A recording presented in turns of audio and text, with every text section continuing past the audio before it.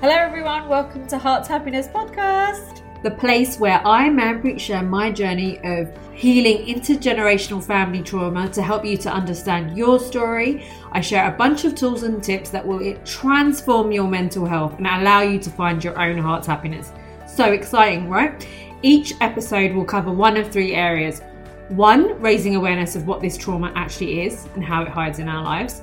2, tools, tips, support, lots of different things that I've used to get better and heal from this trauma. And 3, I'll be connecting you with so many specialists and therapists and coaches as guests on my show. So we are going to transform your mental health and empower you to take your healing by the hands and move forward. Hello, my loves. Welcome back for another episode. Today, we are talking all about our limiting money beliefs and how we can change them. This is something I speak to people about all day long in my sessions, whether it be with an entrepreneur or somebody that's healing from trauma, because our relationship with money starts when we're really young and it impacts the quality of our life. Now, my guest is someone that has been on a number of times, and she is one of my clients, but she is my mum. So I have been helping mum with her money beliefs, and things have really changed for her in the last few months. And she has an incredible story, so I wanted her to share it with you. And it just shows how we really can change our stories, whether it be love, whether it be money. It is so possible for us. And that is what I love helping people with, which is why I have opened up some new one-to-one coaching spots opening up in November. So that's one-to-one coaching with me for 4 months or 6 months. It's my premium coaching package for the person that is really ready to change their story, to seriously transform, to grow the self-worth, to heal the inner child, the younger parts of themselves, so they're able to create the life they really long for. Because often we can't have that life because of our wounding. But when we work on the wounding, we become a magnet for what we want to attract. And me and mum share in this podcast how we've both been able to do that with money, and how I've been able to do it with love and other parts of my life, clients, podcasts, all kinds of things. So if you would be interested in working with me from November, there is a link in the episode notes, and you can book a call with me in my diary to apply, because I always like to meet people so we can make sure we're the right fit. And I also have some VIP days coming available that are for those of you that really want to go for your purpose, and you might be afraid to go for your purpose, or maybe you are an entrepreneur and you're struggling with it because of your fears around money. It's really common, and it is something that I can help you with. And I've got 2 dates for VIP days. So we spend the day together on the 1st of December or the 8th of December for 2 people, so 1 per day. So if you are interested in either of those things, drop me an email at manpreet@heartshappiness.co.uk, or you can also just book into my diary over the next couple of weeks while that I have availability. So that is what I wanted to share with you. And mum actually is in my mastermind, and she's done all my courses. So that's what she's been using to increase her self-worth, so she becomes a magnet for money. But we're going to share all of that in today's podcast. So I hope you enjoy it. So today I've got like the most popular guest on the podcast, my mum. She's back again. It's been about a year since you've been on before, mum. By the way, it's been ages. And we're going to be talking today about how mum's been working on her money beliefs. So we've been working together. Yeah, I do charge my own mum in a mastermind, and also like she's done all my courses to work on this, because it's became such a block for her as she became an entrepreneur. So mum, did you want to introduce yourself and explain what it is that you do, and then we'll go into the money stuff? Hello everybody, my name's Surinder. I'm Manpreet's mom. I'm 66 years of age, and I'm a qualified counsellor, hypnotherapist and life coach for older women. Because that is my passion, because I feel limiting beliefs, they just stay with us, and I've had to work so hard with those beliefs, and it's been a layer upon layer, and the money ones I've only recently cleared. Yeah, and it's such a great story, which is why I thought I'd have you on. So liberating to stop worrying about money. And yeah. Now I know I do less hours than ever, but I know my bills will be paid, and I know whatever I want to do, I'll be supported, and it'll be okay. Yeah. But it's been quite the journey for you to get there because you are 66. It And is. I am. I've only just turned 66. Yes, I mean, if I can just put a background to it. I was born in India. My dad came into this country in 1957, and I was born just afterwards. Now, he had no money. He lived in a house with 5, 6 other Asian guys. They would make one curry each, which would last the whole week. He worked really hard. He worked nights, that curry. And the only treat, and the reason I put treat is because, you know something, we never thought of fun and or what to have. He would go and see an Indian film on a Saturday. That's it. Rest of the time, all he was doing was working. Yeah. Work and send the money back to India for his family, for his wife, his kids, and also for his sisters. So that was his mindset. All he had to do was work and work really hard. And he worked in a foundry nights. And you know something? He never took a day off sick. And that, again, is another limiting belief that stayed with me for a long time. Yeah. Now, so like my granddad, he's one of the very first Indian faces that came to the UK. And that was very normal of that generation, that they would live with other men. They would work all of the time. They were treated really badly as well. And they were underpaid compared to other workers in those places. And they just had to work, earn enough money, and then they would bring their family over. And then when you guys came, and actually when you from in India, your family was quite all right financially. They were well off, Yeah. but no, it was the dream that was sold to so many Asians. The fact that, you know, they used to say pavements are paved with gold. Good God, they are not. They were not.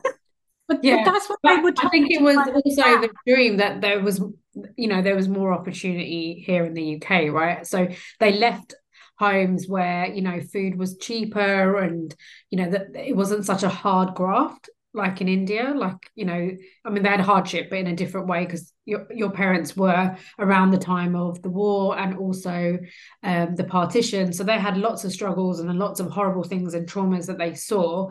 So I think with your dad as well, he did kind of want to get out there. Yeah, and you know, this was seen as the way to provide a better life for his children.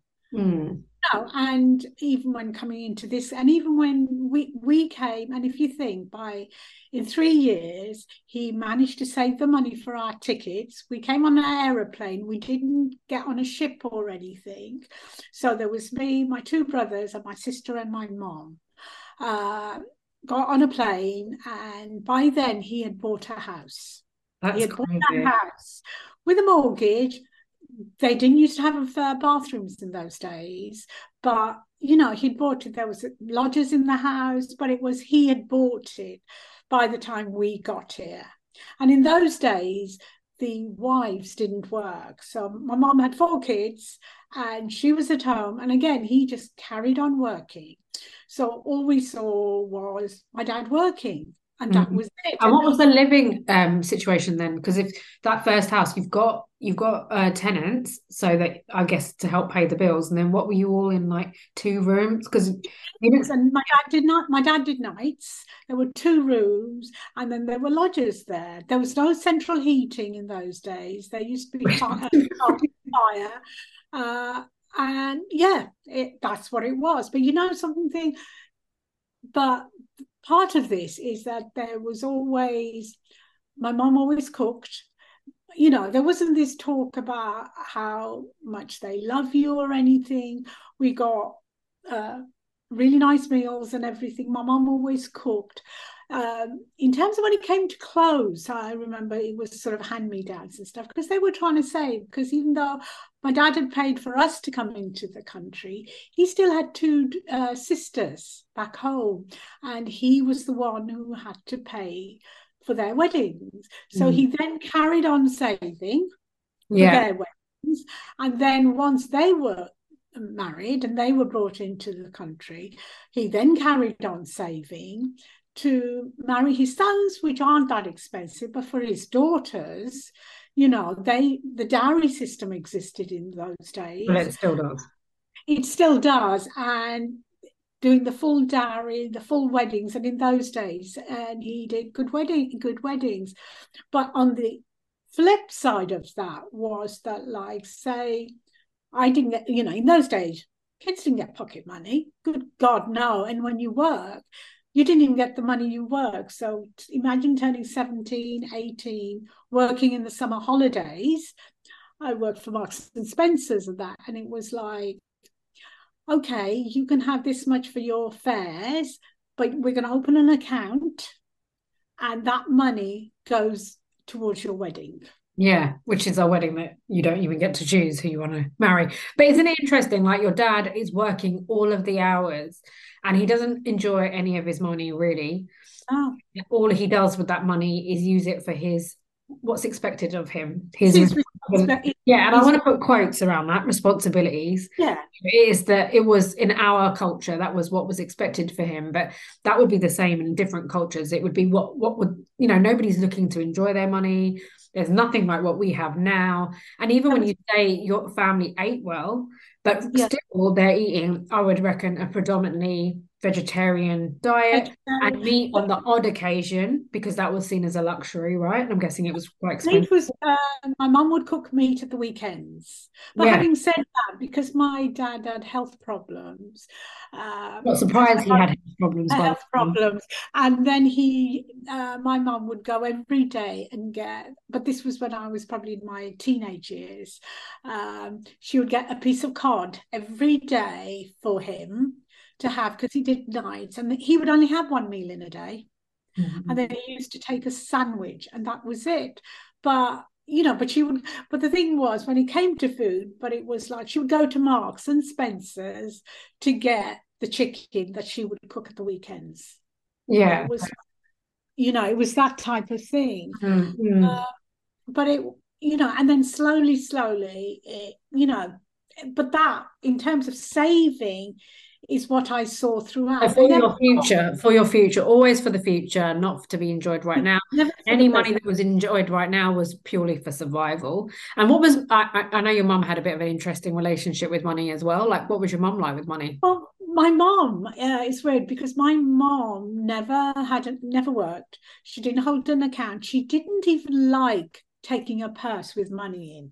It was like she would say, my mom and dad never went to the shops together, ever. They just didn't, And my mom would be like really anxious if she had to go and buy something on her own. Yeah. And then I think even after my dad passed away, she hated it. She hated anything to do with money. It was like, it's almost like, men deal with the money. Mm-hmm. But she didn't trust herself with money. She didn't trust herself with money. No. Yeah. And as you were starting to earn your own money, you weren't allowed. It was if I would say, well, can't I just, and it was like, no. If I said, oh, I really want to buy this, and it was like, okay, you can buy it, but you can stick it into your dowry. And it's like, oh, well, what's the point in that? Yeah, sure. So why I wanted you to talk about the beginning part of your relationship with money. We all have a relationship with money that all comes from childhood, just like we have an attachment to our parents, which can be insecure and secure. It's the same with money. We can have a really insecure relationship with money. And what you're hearing right now is mum's relationship with money, which is money is to be saved for the future. One, we can't enjoy our money right now. It's not safe to spend our money. And also, I think the important thing is that money, you've got to really graft for every penny, and God forbid if give you an example of my dad. He had arthritis in his knees, and he worked nights, and it was like the ambulance would come and pick him up to take him to the hospital, and he would have these injections to remove the fluid from his kneecaps. They would go, drop him off at home, and he would go upstairs, God forbid you take a day off sick. Again, this is another belief that you Yeah, do. so the overworking, regardless to what it's doing to your body. And your dad had, like, he had really serious health conditions probably from quite a young age, because it was before you got married, right? This was when I was probably in my teenage years. Yeah, so he was celiac, wasn't he? That came later. The arthritis kicked in first. Yeah. Then the celiac kicked in. But he would wait till the ambulance went, put his clothes on, and make sure he got to work for the evening shift. Yeah. That's what I mean. And you know, those celiac, arthritis, all of those things is inflammation. That was his body's way of telling him it was too much. How many days a week did he work? 5 nights. And there was a strike on the once, right? Did my dad go on strike? No, he would not. He refused, and he would cross the picket line, because it's like, well, if I lose this job, how am I going to provide for my family? And what age did he stop working? He didn't stop, so he had really bad health conditions and stuff. He stopped working when I got married. So what would he have been? I was 20. I was sort of 23, so he would have probably been in his late 50s. I would think. And his boys were like working at this point, because your brothers are a lot older than you. Yeah, my brother. But it was like, for him, the daughters are his responsibility. But then my brothers were working, but then they also paid, because they moved to Scotland and they got shops, so they also contributed towards the wedding, the same way as my dad had done for his sisters. They contributed as well. So it's those same beliefs carrying on. And your brothers also work a lot, didn't they? They still do. My oldest, he is now 74, I think. He still works, and it's like you're taught that you need to work. Otherwise, what's your purpose? What's your purpose? So that's a big shift. And also the other thing you're taught is, and I had that belief going when I was married, that you've really got to graft. You cannot take time off sick. Even though once I was married and I was working and I'd become ill, that belief in my head was, if you don't go to work, you're not worthy. You're not worthy, you're lazy, and you know something, and you have to work that way. Otherwise, and there was never a belief about, you should earn loads of money. It was like just enough to cover everything. And I never thought bigger than that dream. It was always just to make sure, and we always had enough. Yeah. And it's very interesting, isn't it? So you can see your dad, the way he overworked, the impact on his health, all of those things, how it went into you and your siblings. Like, obviously the brothers, they worked constantly. I mean, your younger brother, who's still older than you, but he didn't retire until quite late, didn't he? He was 70, and he was the headmaster for a school. So, and he travelled across London. Yeah, he worked constantly, all of the time. Yeah, he was 70. Your sister, she had her own business, but they worked for a lot. I mean, I guess she's probably the most chilled out of all of you, but she worked in her own business and was in it for a long time. And then she doesn't really know how to rest. And I don't think any of your family know how to rest or to slow down or take care of themselves, and they're learning to as they get older, but it's very like...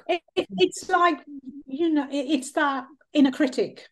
That's like, what do you mean you're going to sit down? It's like, okay, so you finished work, come home, you need to do this, it's like, and you don't process stuff. It's a way to numb out as well. Yeah, they do. You all as well, like, other type of people that will work yourself so hard that you sort of crash in front of the sofa. Like, even your brothers will watch TV and they won't speak, and they'll just watch TV. I do it as well. So it's like, it must be in the family. But, it's that kind of not resting, and then all of a sudden you're so shattered that you have to just like lie down and watch something. But it's almost if it's like, in order to, in your head, it's like you've got to work really hard so that you're worthy of your food. It's that in your mind. Yes, I've Your been there. dad, even the way he was nourishing his body, he's having a sandwich and then he's having his food when he gets in. That's still not a lot. And I've even seen that with some of your siblings where they won't even think about nourishing themselves in that way. Like I don't know if they're doing it because of money or if it's like some sort of control over food. I don't think it's even money. I think it just becomes a habit, doesn't it? Because you don't think about, if you think you're in autopilot. Yeah, totally. Totally. So how did it, Mum, with you? So obviously you've got married and you've gone into a family, like my dad's family is different to yours, but still a very insecure relationship with dad. My dad was much poorer than you, as in your family, the way that you were raised, still obviously immigrants and struggling and all of that stuff. But like my grandma, she had to work all the time because my granddad was a lot lazier than your dad. He worked a lot beforehand, but then he sort of started to take it easy. And dad was really like terrified of money. He was terrified of losing it, of being poor. So he used to really try to hoard it. He wouldn't be happy spending it. So he had his own issues and his family had their own issues around money. But what did you find what happened after you got married? I think for me, it was like, okay, I couldn't spend stuff on things when I was growing up. So I thought, okay, now that I'm married. Because that's the lie that everyone told you. This lie that, I can. Everything will be there when you're married. But it doesn't, because lots of Indian girls. The really bad thing is, so even though I was working, he had the control and he would check my statements and say, well, why did you spend so much? And it was awful because if I wanted to buy things for you and my son, I had to lie of the cost because he would say, well, why did you spend that much money? It was almost my second dad. Actually, my dad never moaned at me about money ever. He always said, okay, if you really want this thing, you can have it, but put it in that dowry. But it's not something that you can enjoy until you're a married woman. Exactly. Whereas with my husband, it was like, well, no, you can't. Imagine just going to Sainsbury's to do your shopping. I would put food in. He would take I mean, Dad was so bad with money because I remember, I as a child, I'm growing out of clothes and he wouldn't let you buy us new clothes and I can't fit into things. And I remember being like a teenager and still wearing kids' clothes or even underwear, like it would be ripped and he wouldn't be okay with spending. So like even bare essentials, he was not okay with spending money on. It's not even like it was extravagant things that we wanted. It was just basically things like that. And that he was just so like weird about. And just weird about any kind of, like he would just be so controlling, and this really affected my relationship with money because we're going into now how Mum's relationship with money has coming into me, and then obviously I've got my dad as well, and I've shared this on the podcast before, but similar to Mum, I had my first job. He's not saying I can't access my money because of marriage. He's saying I can't access money because of like I need to save for when I go to university.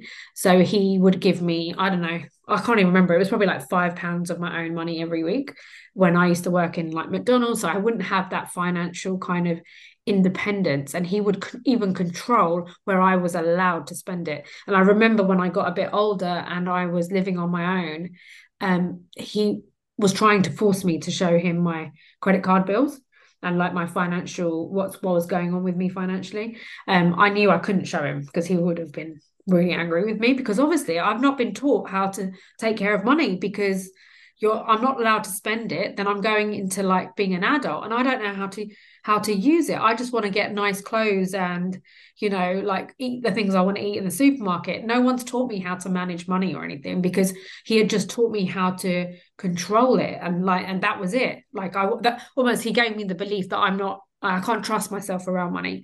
And that's still a belief that I still hold today. Like when my money comes in, I want to put it all into wherever it's meant to go. And I've never been like a big saver like my husband, because I've never felt safe with it. And that's part of that reason comes from childhood. And that's something that I'm working on.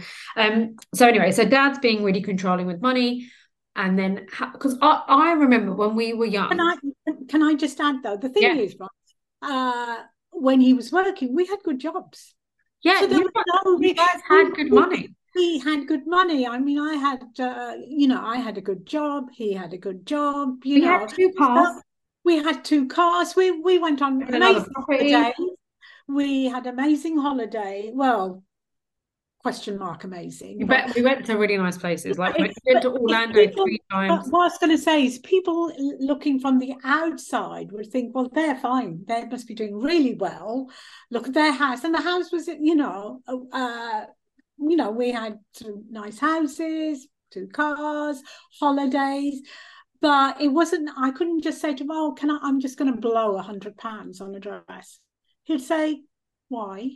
Good God. And if there were weddings coming up, that was just painful in terms of wanting to buy new clothes for you, for myself. It used to be awful. Yeah, he was a real hoarder. I mean, he was brought up very, very poor. So he obviously, this thing that like I've been working a lot on, and I know you have as well, Mum, is like orientating to the safety that you're in right now. And I think for him, his body and his nervous system hadn't quite taken in that he was now safe. In both of you in different ways, but for Dad, I think he never really took in that I'm actually not poor anymore. Like he acted like he was poor every single day, and he acted like it was going to go away. And also, I think for both of you, like whether you liked a job or you didn't like a job didn't matter. You were just doing the job to earn your money. Yeah, no, exactly. So yeah, and I would say throughout married life, so I mean, I think I became ill during when I got ME, which is like where your nervous system it's like chronic fatigue. Chronic fatigue. And I was 33, 34 when my whole body just collapsed because I was just working so much and doing this and doing that and not thinking, oh yeah, it's okay to sit down. Yeah. Yeah, and then you also were in a very stressful environment, like with Dad, my granddad. Exactly. So, it does. So we think, yeah, we can deal with it. But your body says, well, hang on, you can't. And I literally had to go take both of you and go to Scotland. My mom had to look after us for a month, took you out of school because nobody else was going to look after me. Just to, but that made me think, well, actually, I don't need to make sure everything's clean, tidy, spotless. So if I need to sit down a little bit, not like I do now, that it's okay, rather than making sure everything was perfect. So and that's what kind of got you sick. But also, I really love for you to touch upon your relationship with work. With work, I think for me, I also use work. I'm going to use it in terms of to numb out as well because married. My family do that, and I think for me, as the marriage went on and as you kids grew up, and I didn't want to be in the house. For me, I'd rather be at work. So I took on extra responsibilities. I studied. Just so I didn't have to sit with my feelings and with him. I felt better. And then I think when it came to grief, when I lost my mom, and even when my husband, when he died as well, for me, I didn't know how to deal with emotions. Yeah, so you just continued.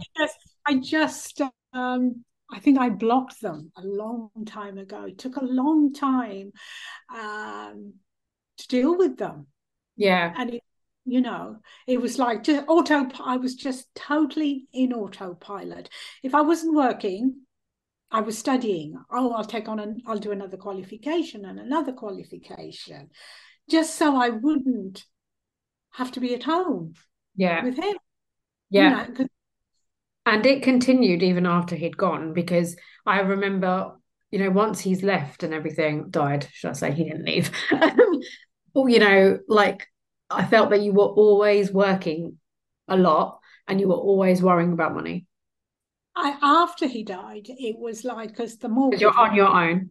I was on my own, even though he hadn't worked for a couple of years before then. Yeah. because I had to buy a new house, so I had more bills and everything. And really, I carried on the same way because I didn't deal with any of it. No, no. I went You for weren't enjoying your money either. well, no, and there was nobody telling me that I couldn't spend it, but it was the mortgage, everything, and it was just like, okay, I need to work. I took one job on, which was 5 hours traveling a day. I mean, who does that, Yeah. But it was, well, I need to provide for my family. Yeah, and I haven't got enough. I haven't got enough money. I haven't got enough. I have, and it was that mindset, but then, so it was always, I need to make sure. And there was a lot of guilt as well in terms of, for YouTube, but then if either of you wanted something, I was more than happy to pay for that. Yeah, you'd give us money really easily. But can you see how, and if looking back at it now, when we lived in that house that you bought after Dad passed away, like you really were all right for money, but you never I was okay. You were fine. You were okay for money, but you didn't feel like you were. I know, it's because the thing is, unless you work on yourself. So yes, so I'd got a plan together that I will study, do a job that I want. So, this was my vision, that, something. I went for therapy. It didn't work for me because she didn't understand our ways and stuff. So I decided, something, I want to do that. So, but how did I do it? I worked 5 days a week and then I studied at the weekends. So where was the free time? Yeah. Yes, I would go on a holiday occasionally. And then it was like, this is what I'm going to do. Then I can do that. That became my vision of what I wanted who I wanted to become. And you didn't have a vision outside of work either, did you? No other vision. Just to know my kids are okay. My vision was you would get married to somebody, a nice Indian guy, arranged. Because originally that's how I thought. Despite and you had to pay for that big wedding. That's ridiculous. Yeah. Exactly. So it's not surprising. So again, it's all of the beliefs from before. Exactly. Even though your parents are no longer alive, your controlling husband has died, you are still doing it to yourself. Exactly. So we still do. It's not until unconsciously. Yeah. Unconsciously. But I mean, for you, this has carried on for a very long time because it's only exactly like get better. But that part of that is because the real impact that it's had on me, which is, so I didn't, like, it was funny. I never really enjoyed my jobs in the corporate world at all. Like, I found them really easy. They wouldn't promote me. It was so easy for me. I got paid well for it. So I didn't really overexert myself in that way, in that environment. I was doing things that were harmful to myself outside of work. But then when I did actually find the thing that I loved, which was my business, Hearts Happiness, and podcasting and all those things, I really did step into like your energy and your family's energy, which is I have to work really hard to make this a success. I have to work really hard to earn the money. And like it went into such overdrive, like to the point that I am not caring if I'm eating properly, if I'm moving my body, if I'm resting. It really, really took over. And then it became that I was continually burnt out. And then I think I started to say to you, Mum, but this is the way you all have been forever. I didn't realize this is actually harmful. It's actually really toxic to work that much, and the toll it takes on your body. And in all honesty, I probably would have carried on, but the fact that I had that miscarriage and I cannot have children at my age working like that. That's the thing that really woke me up.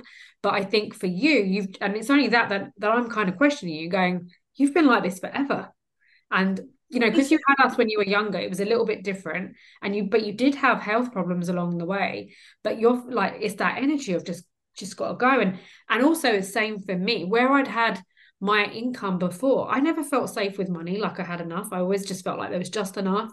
I was always in debt, wasn't able to save. That comes more from my dad. But then when I went into business, and I don't have that regular income, it really pushed me into survival. And then I'm terrified that I haven't got enough, so I'm overworking. And I know a similar thing happened for you when you walked away from, that regular 9 to 5 and you started your business, right? I think originally, so I qualified, I became a counsellor at 60. And I thought, okay, I can do this. This is what I want to do. All I need to do is do a website and everything's going to be fine. I didn't have a clue how to do those things. But that was my passion. And I thought, I tried this way and I tried that way. And then actually it was, then I did some agency work as a counsellor. And then, and the thing is, I live in Kent. I've got a beautiful house. Something I know both of you are fine now, but there's always this, well, what's my purpose? It was still, yes. And I was doing self-care in the sense that I was grounding. Yeah, you've done a lot of work with it. I don't, But I just want to point out, you've bought a new house, you've left London, which has made you a much more secure financial position anyway, but you've come to live on your own for the first time, and money is not coming in. Exactly. And it was also, that was the time when the first time ever I was on my own, but this is when all your other stuff starts to come up, because I'd never lived on my own. So this is when, in terms of my mom's death, my husband's, all this other stuff started to creep up on me, and it had to be dealt with, in terms of, and it was scary.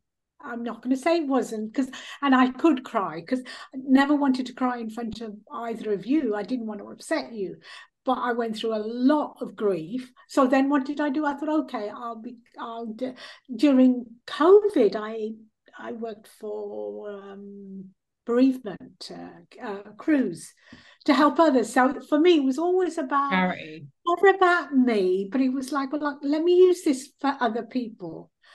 I always looked at it that way, rather than thinking in terms of what do I need? Yeah. And how can it nourish you? Exactly. Yeah, so, I just want to bring to I was just going to get to the bit where this year. Well, I was going to get to something before that. So basically, how you had decided to start your business. With every business, it takes time to get people. You weren't getting people, so you started to get very, very scared. It was affecting your health as well, thinking that you didn't have enough money, that that kind of limited belief around money, that not enough, I can't survive, I'm on my own, that kind of thing. And when that happens, by the way, for everyone listening, financial things start to happen, like you need to get a new car, or you need to fix something, or there's money you need for things, because your belief is, I haven't got enough, and then that becomes your reality. So you were really going through that, and that's when you decided. That was last year, right? About this time last year, actually. Yeah. I got approached by an agency to work for them. They weren't paying much money, and I thought, okay, well, how much did they pay you? Like, it's minimum wage. It was about to be a counsellor and a therapist, which at about $25 an hour, and if you think a client is only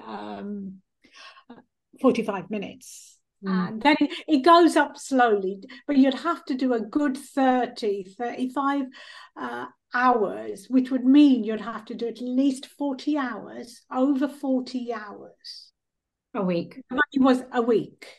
Yeah.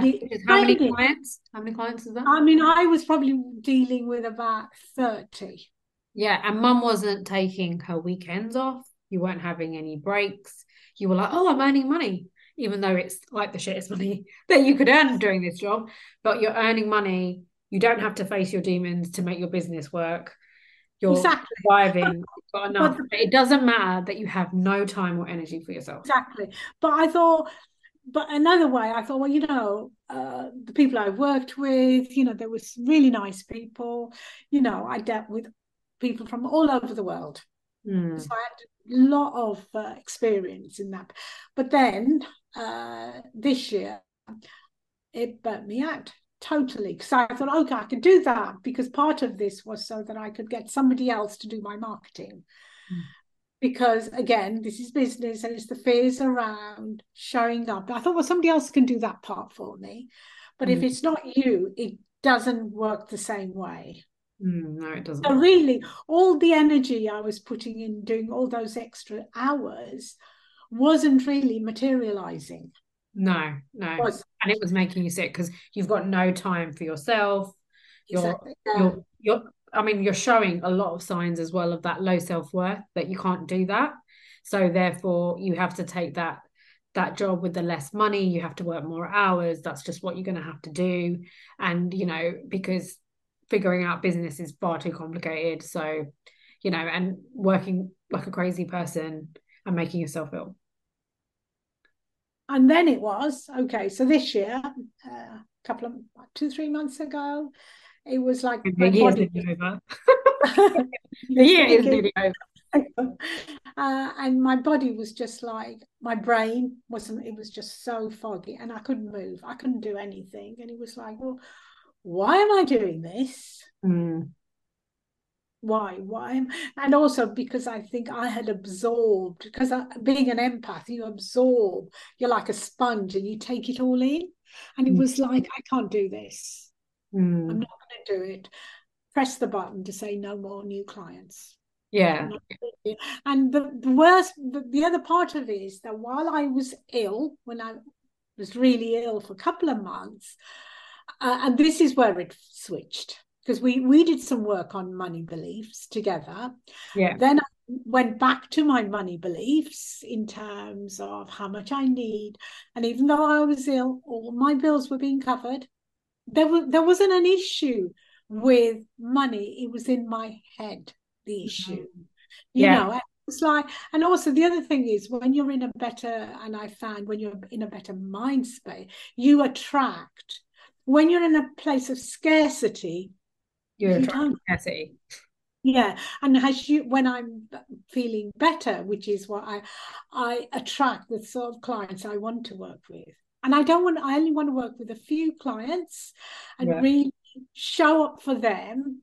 And that's it. And enjoy my life. And I've seen that I can pay all my bills. I don't have to work all the hours going. I'm going away tomorrow to see my son. And you know something?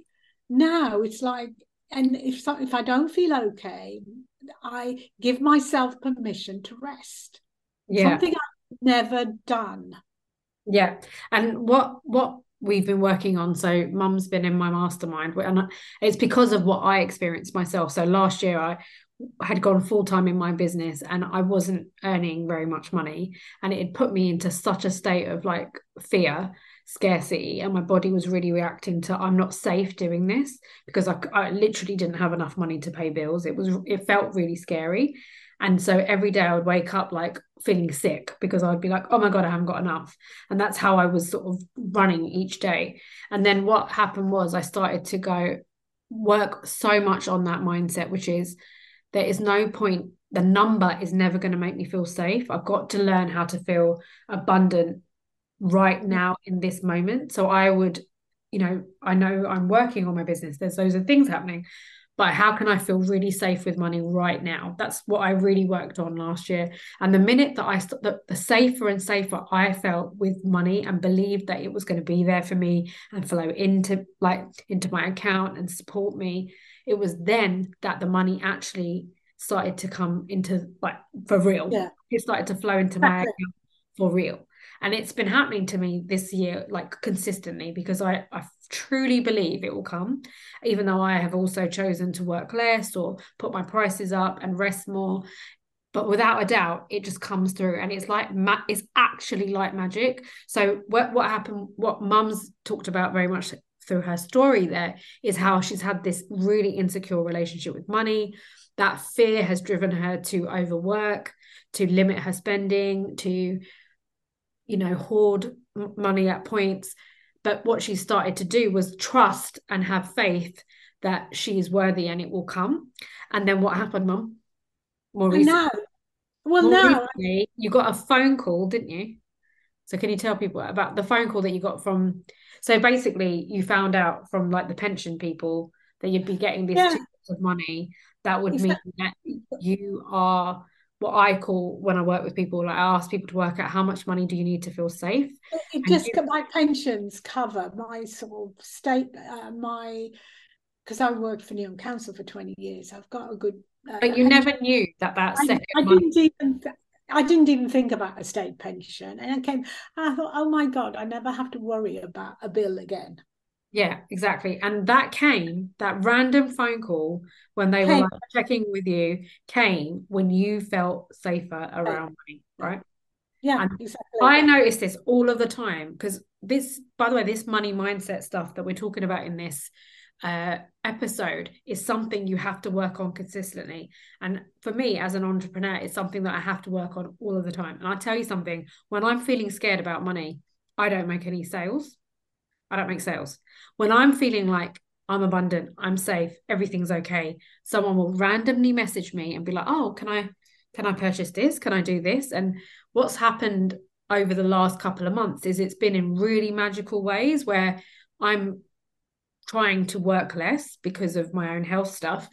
And it's the money has come in such weird ways, which mean I don't have to really work much more for it. And it's just crazy. So the whole purpose of this podcast is your money beliefs. If you start to think you are abundant as you are today, like I will look around my house and be like, I've paid all my bills, I've got a roof over my head, we've got our heating on, I'm fully clothed, I'm able to have a hot bath tonight, really like looking at every single thing that you have right now in this moment, so you can really feel into the feeling of financial abundance right now, and not thinking, and I still have debts to clear, I still have more money to earn and things I want to do, but right now in this moment I feel really abundant. And when I notice I'm getting a bit scared and I'm being a bit afraid to spend money on things I need, I'll be like, oh, it's come back, so how can I make myself feel secure with money again? And the minute that I feel secure, it flows back in again. So for anybody listening, it's not, a lot of people think that they haven't got the capability to earn more, that it's not possible for them. But there's a whole universe of money that could flow to you in such crazy ways. Like the things I've heard my clients say is, oh my God, I got a letter out of the blue telling me that I have an account that I forgot about and it's got this much money in it. Like that's the kind of things. In January, I got contacted by tax people who gave me like $2,000. So the point is, there is so many ways that you could attract money that you don't even know are possible. But when you're in scarcity, your brain is so contracted that you're thinking, oh, well, it's going to be from work, it's going to be from this is the way it's going to happen, and you're actually limiting yourself. And what happened with mum is she learned to feel safe regardless. She cut her hours. She acted like she did have the money. You haven't been holding back your spending. You've been taking care of yourself. And what happens? It came to you because you became in alignment with feeling worthy of it. And started getting clients at a higher rate. Yeah. I don't exactly. So now it's and without doing, we're still working on your business, aren't we? But that's without you having to do all these things that you thought you had to do. And it's that sense of calmness, and knowing that you're safe and you're safe in your body. And I think you've got, and it's like when we're feeling anxious and stuff, then what's the energy we're sending out? Exactly. And this is very much, this relationship that you speak about with money is the same with love as well, and like romantic relationship, with friendship, with clients. Like you have to be in the energy of what it is that you want. And it's kind of like you have to be the energy of what you want before it's even arrived. So when I didn't believe I was worthy of love, or that I could only have like the people that were giving out crumbs, then that was my reality. When I used to be in a job where, that I was underpaid, it's because that is what I believed I was worthy of. But then when I made the decision to leave that job and go be in another job, and I didn't even have a job at that point, that's when that opportunity comes to me. So we have so much power and control over our circumstances, especially when it comes around money. But the reason why so many of us struggle with that relationship with money, which is why I want Mum to come on today, is because of our family relationship with money. It's not just our relationship with money, it's our parents' relationship with money, our parents' relationship with work, and of doing work. Like I've had to do some work on the fact that I get to do a job, earn really good money doing something I really love. And when I was younger, you know, my parents didn't have that same privilege, or that I get to build a business around having a young family when my parents had to work all the time and they weren't able to be there with me. So that's like guilt and shame for having something different. So you have to kind of work on those things to be able to go past what your family's even had. And for you, mum, like when you're resting on the sofa, I know earlier on you'd be like, oh, I just feel so bad, I'm so worthless, like not working. And you know, and that really comes from your upbringing. And I've had times like it's not safe for me not to work, because if I don't work, then how will my business survive? And that's not true at all. Actually, what me and you have both found is actually we earn more money by working less. Yeah. And that is not obviously how society is built or what we're trained to believe. But if we work on the taking care of ourselves, our self-love, our abundant mindset, that is what attracts money. So for anybody that is struggling with money right now, do that. Keep focusing on how you do have so much rather than the lack of it. Because when you focus on the lack of it, that's what your reality is. And the universe will give you more lack of it. It will give you a huge bill. It will hit you with a huge, you know, things like, you know, you crashed your car, didn't you? And all these bad things kept happening around money because you were in that lack mentality. And now you've shifted your vibration. So you're like, I've got more than enough. It's come to you. Exactly. Magic. It's actually magic. It is, but you know, but it takes time changing those beliefs. Yeah, you know? But you've got to be aware of it. So you've got to be aware of it and conscious, bring it into your consciousness so that you can look at it. Otherwise, you don't even think about it, actually. I mean, I never realized it was that bad. It's only once you start to think about these things and think, okay, but then why? That's not my belief. That was my parents' belief. But if it's a belief, a habit, you can change it. Yeah, exactly. Especially when you become aware of it. Exactly. So exactly. And what me and mum have done today, we've been talking a lot about her story with money, her family story with money, how it impacted her, how it's come into me, and how we have been able to change those things. And none of those things got changed by money, by the way. Did they? No. It got changed by our mindset, our worthiness, our acting like we had it now, acting like we had it, that's what changed things, not actually money. So I'm in groups because I've done courses on this where women get paid, they're millionaires and they still have fear around money because of that childhood upbringing. It never goes away. It's part of your wiring and it will come up all the time, actually. But like, you've just got to be like, oh, there it is again. That belief, that old belief coming back to tell me that it's not possible for me, that anything is possible. And I've shared on the podcast a few times, mum, about that story when my uncle came to the house, so Mustard. And and he got himself really stressed because I had given up my very good job at the BBC and I had, you know, just bought a house. And he's like, what are you doing? You've given up your job. Like, you are crazy. And when I said to him, well, isn't life too short to not do like what you want? It was horrible because I'm like younger than him and I have to give myself the belief because his belief is like for his own reasons, because he was a business owner. I guess he kind of still is, where he was afraid of what are you doing? Also, there's a global economic crisis, like what is going on? And when I saw him like just over a year later and I told him I was doing really well and that I'm going to have to like change the way I'm running business because I've earned more than I thought I was going to earn, he got worried about me because of that. He got worried that the tax man's going to do something to me or the VAT man is. So this is other people's beliefs around money can really influence us. And then we can believe that what they're saying must be true. But actually it's, you know, if you believe you're like able to have everything, you'll have everything that you want. But you have to do the inner work to be able to make it a reality. And that's what mum's been working on a lot, I guess, this year. And I was going to say, and also think bigger rather than, like, I suppose when I was married, it was just about making sure we could pay the bills and go on a holiday. It wasn't like, okay, well, why shouldn't we dream big? Never thought about dreaming big. you No, know. I think I rubbed off on you there.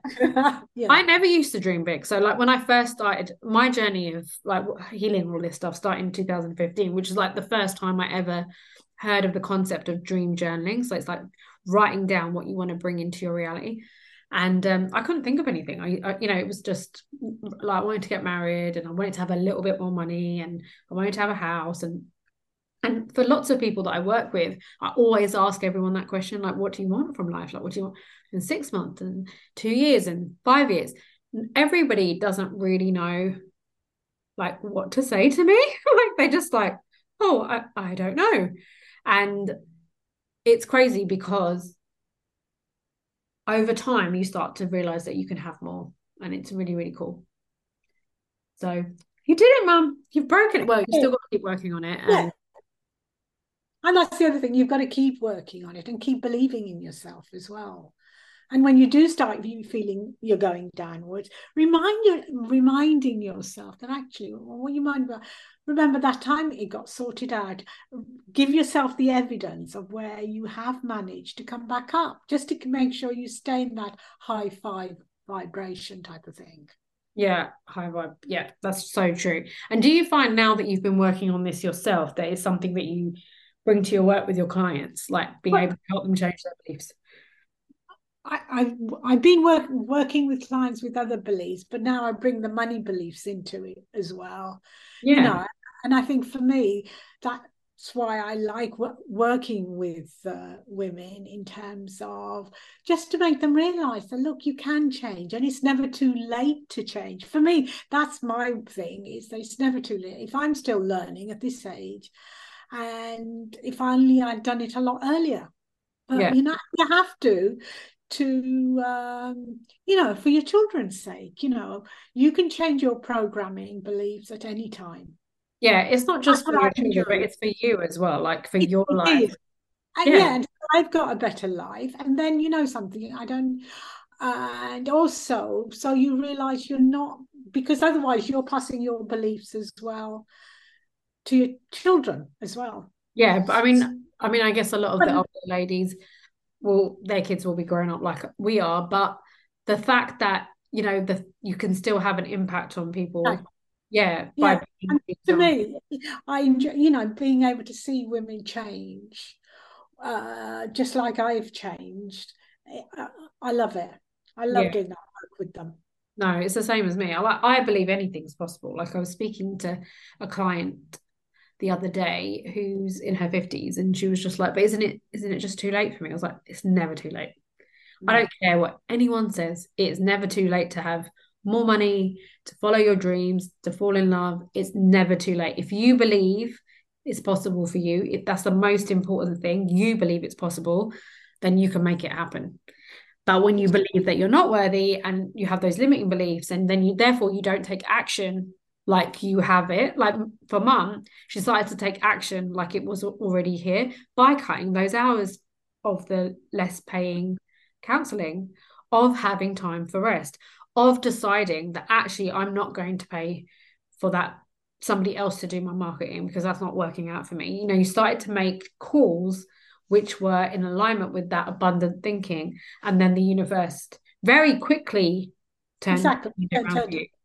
Yeah, and that's exactly what happened to me as well. So last year, when things were not doing very well, the more and more that I tightened up that mindset, it literally was within days, it had changed and the money flew in. And also that happened with me with love as well. Like for a whole year, I was working on like all the traumas, because the traumas can create the beliefs.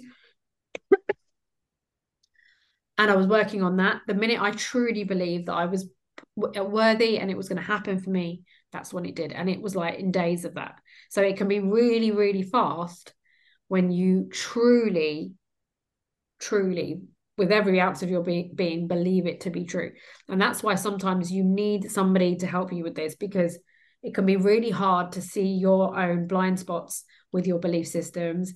And like for me, I had to say to Mum, do you know what this is? You're doing this. Like, and from that, you were able to start join all the dots. But it's so important to bring in somebody to look at it sometimes. So I have had someone point it out to me as well, because I could see some of it, but I couldn't see all of it. And that's why coaching is such a important. I was going to say, and also it gives you accountability in the sense that, so you can't, like I think before, the amount of time I spent on the sofa hidden away, and it's like, no, you've got to show up and take the action. And it's like, why haven't you done this yet? Why? And being able to do that for others to keep them on track as well. So that's where the coaching is so good. Yeah, exactly. So, Mum, obviously you work with people. So how can people find you? I'll put any links that you have in the episode notes as well. And you're taking one-to-one people again. I'm taking one-to-ones now. Not a lot. I'm working with a few. But it's got to be people who want to change. But I do like just pure counselling, because I think if you've never processed stuff, I think it's important to do that, and then to do do transformation. And okay. I use hypnosis, EFT. I use bits and pieces and all the tools I've learned. Yeah, that's such a big part of helping people, isn't it? Like, you do the work yourself to be able to help others, for sure. Yeah, you definitely do that. So Mum didn't say it because she's very bad at marketing herself, but her website is www.becomingvisible.com. Is that right? I will put your details in the episode notes for anybody that wants to work with Mum. And that's it. Thank you so much. Was there anything else that you wanted to share? No, that's it, really. Thank you for having me today. Thanks for sharing your story. And there we have it, guys. An episode completed. I hope you enjoyed it and it raised a load of awareness in your mind. There was alarm bells going. You were all like, ding, that's totally me, because that's what I was like when I started this journey. And that is the start of the process, finding out this information and realizing it has happened in your own life. So I really hope it was helpful. And before the next episode coming out next Wednesday, be sure to check us out on Instagram. So it's hearts__happiness.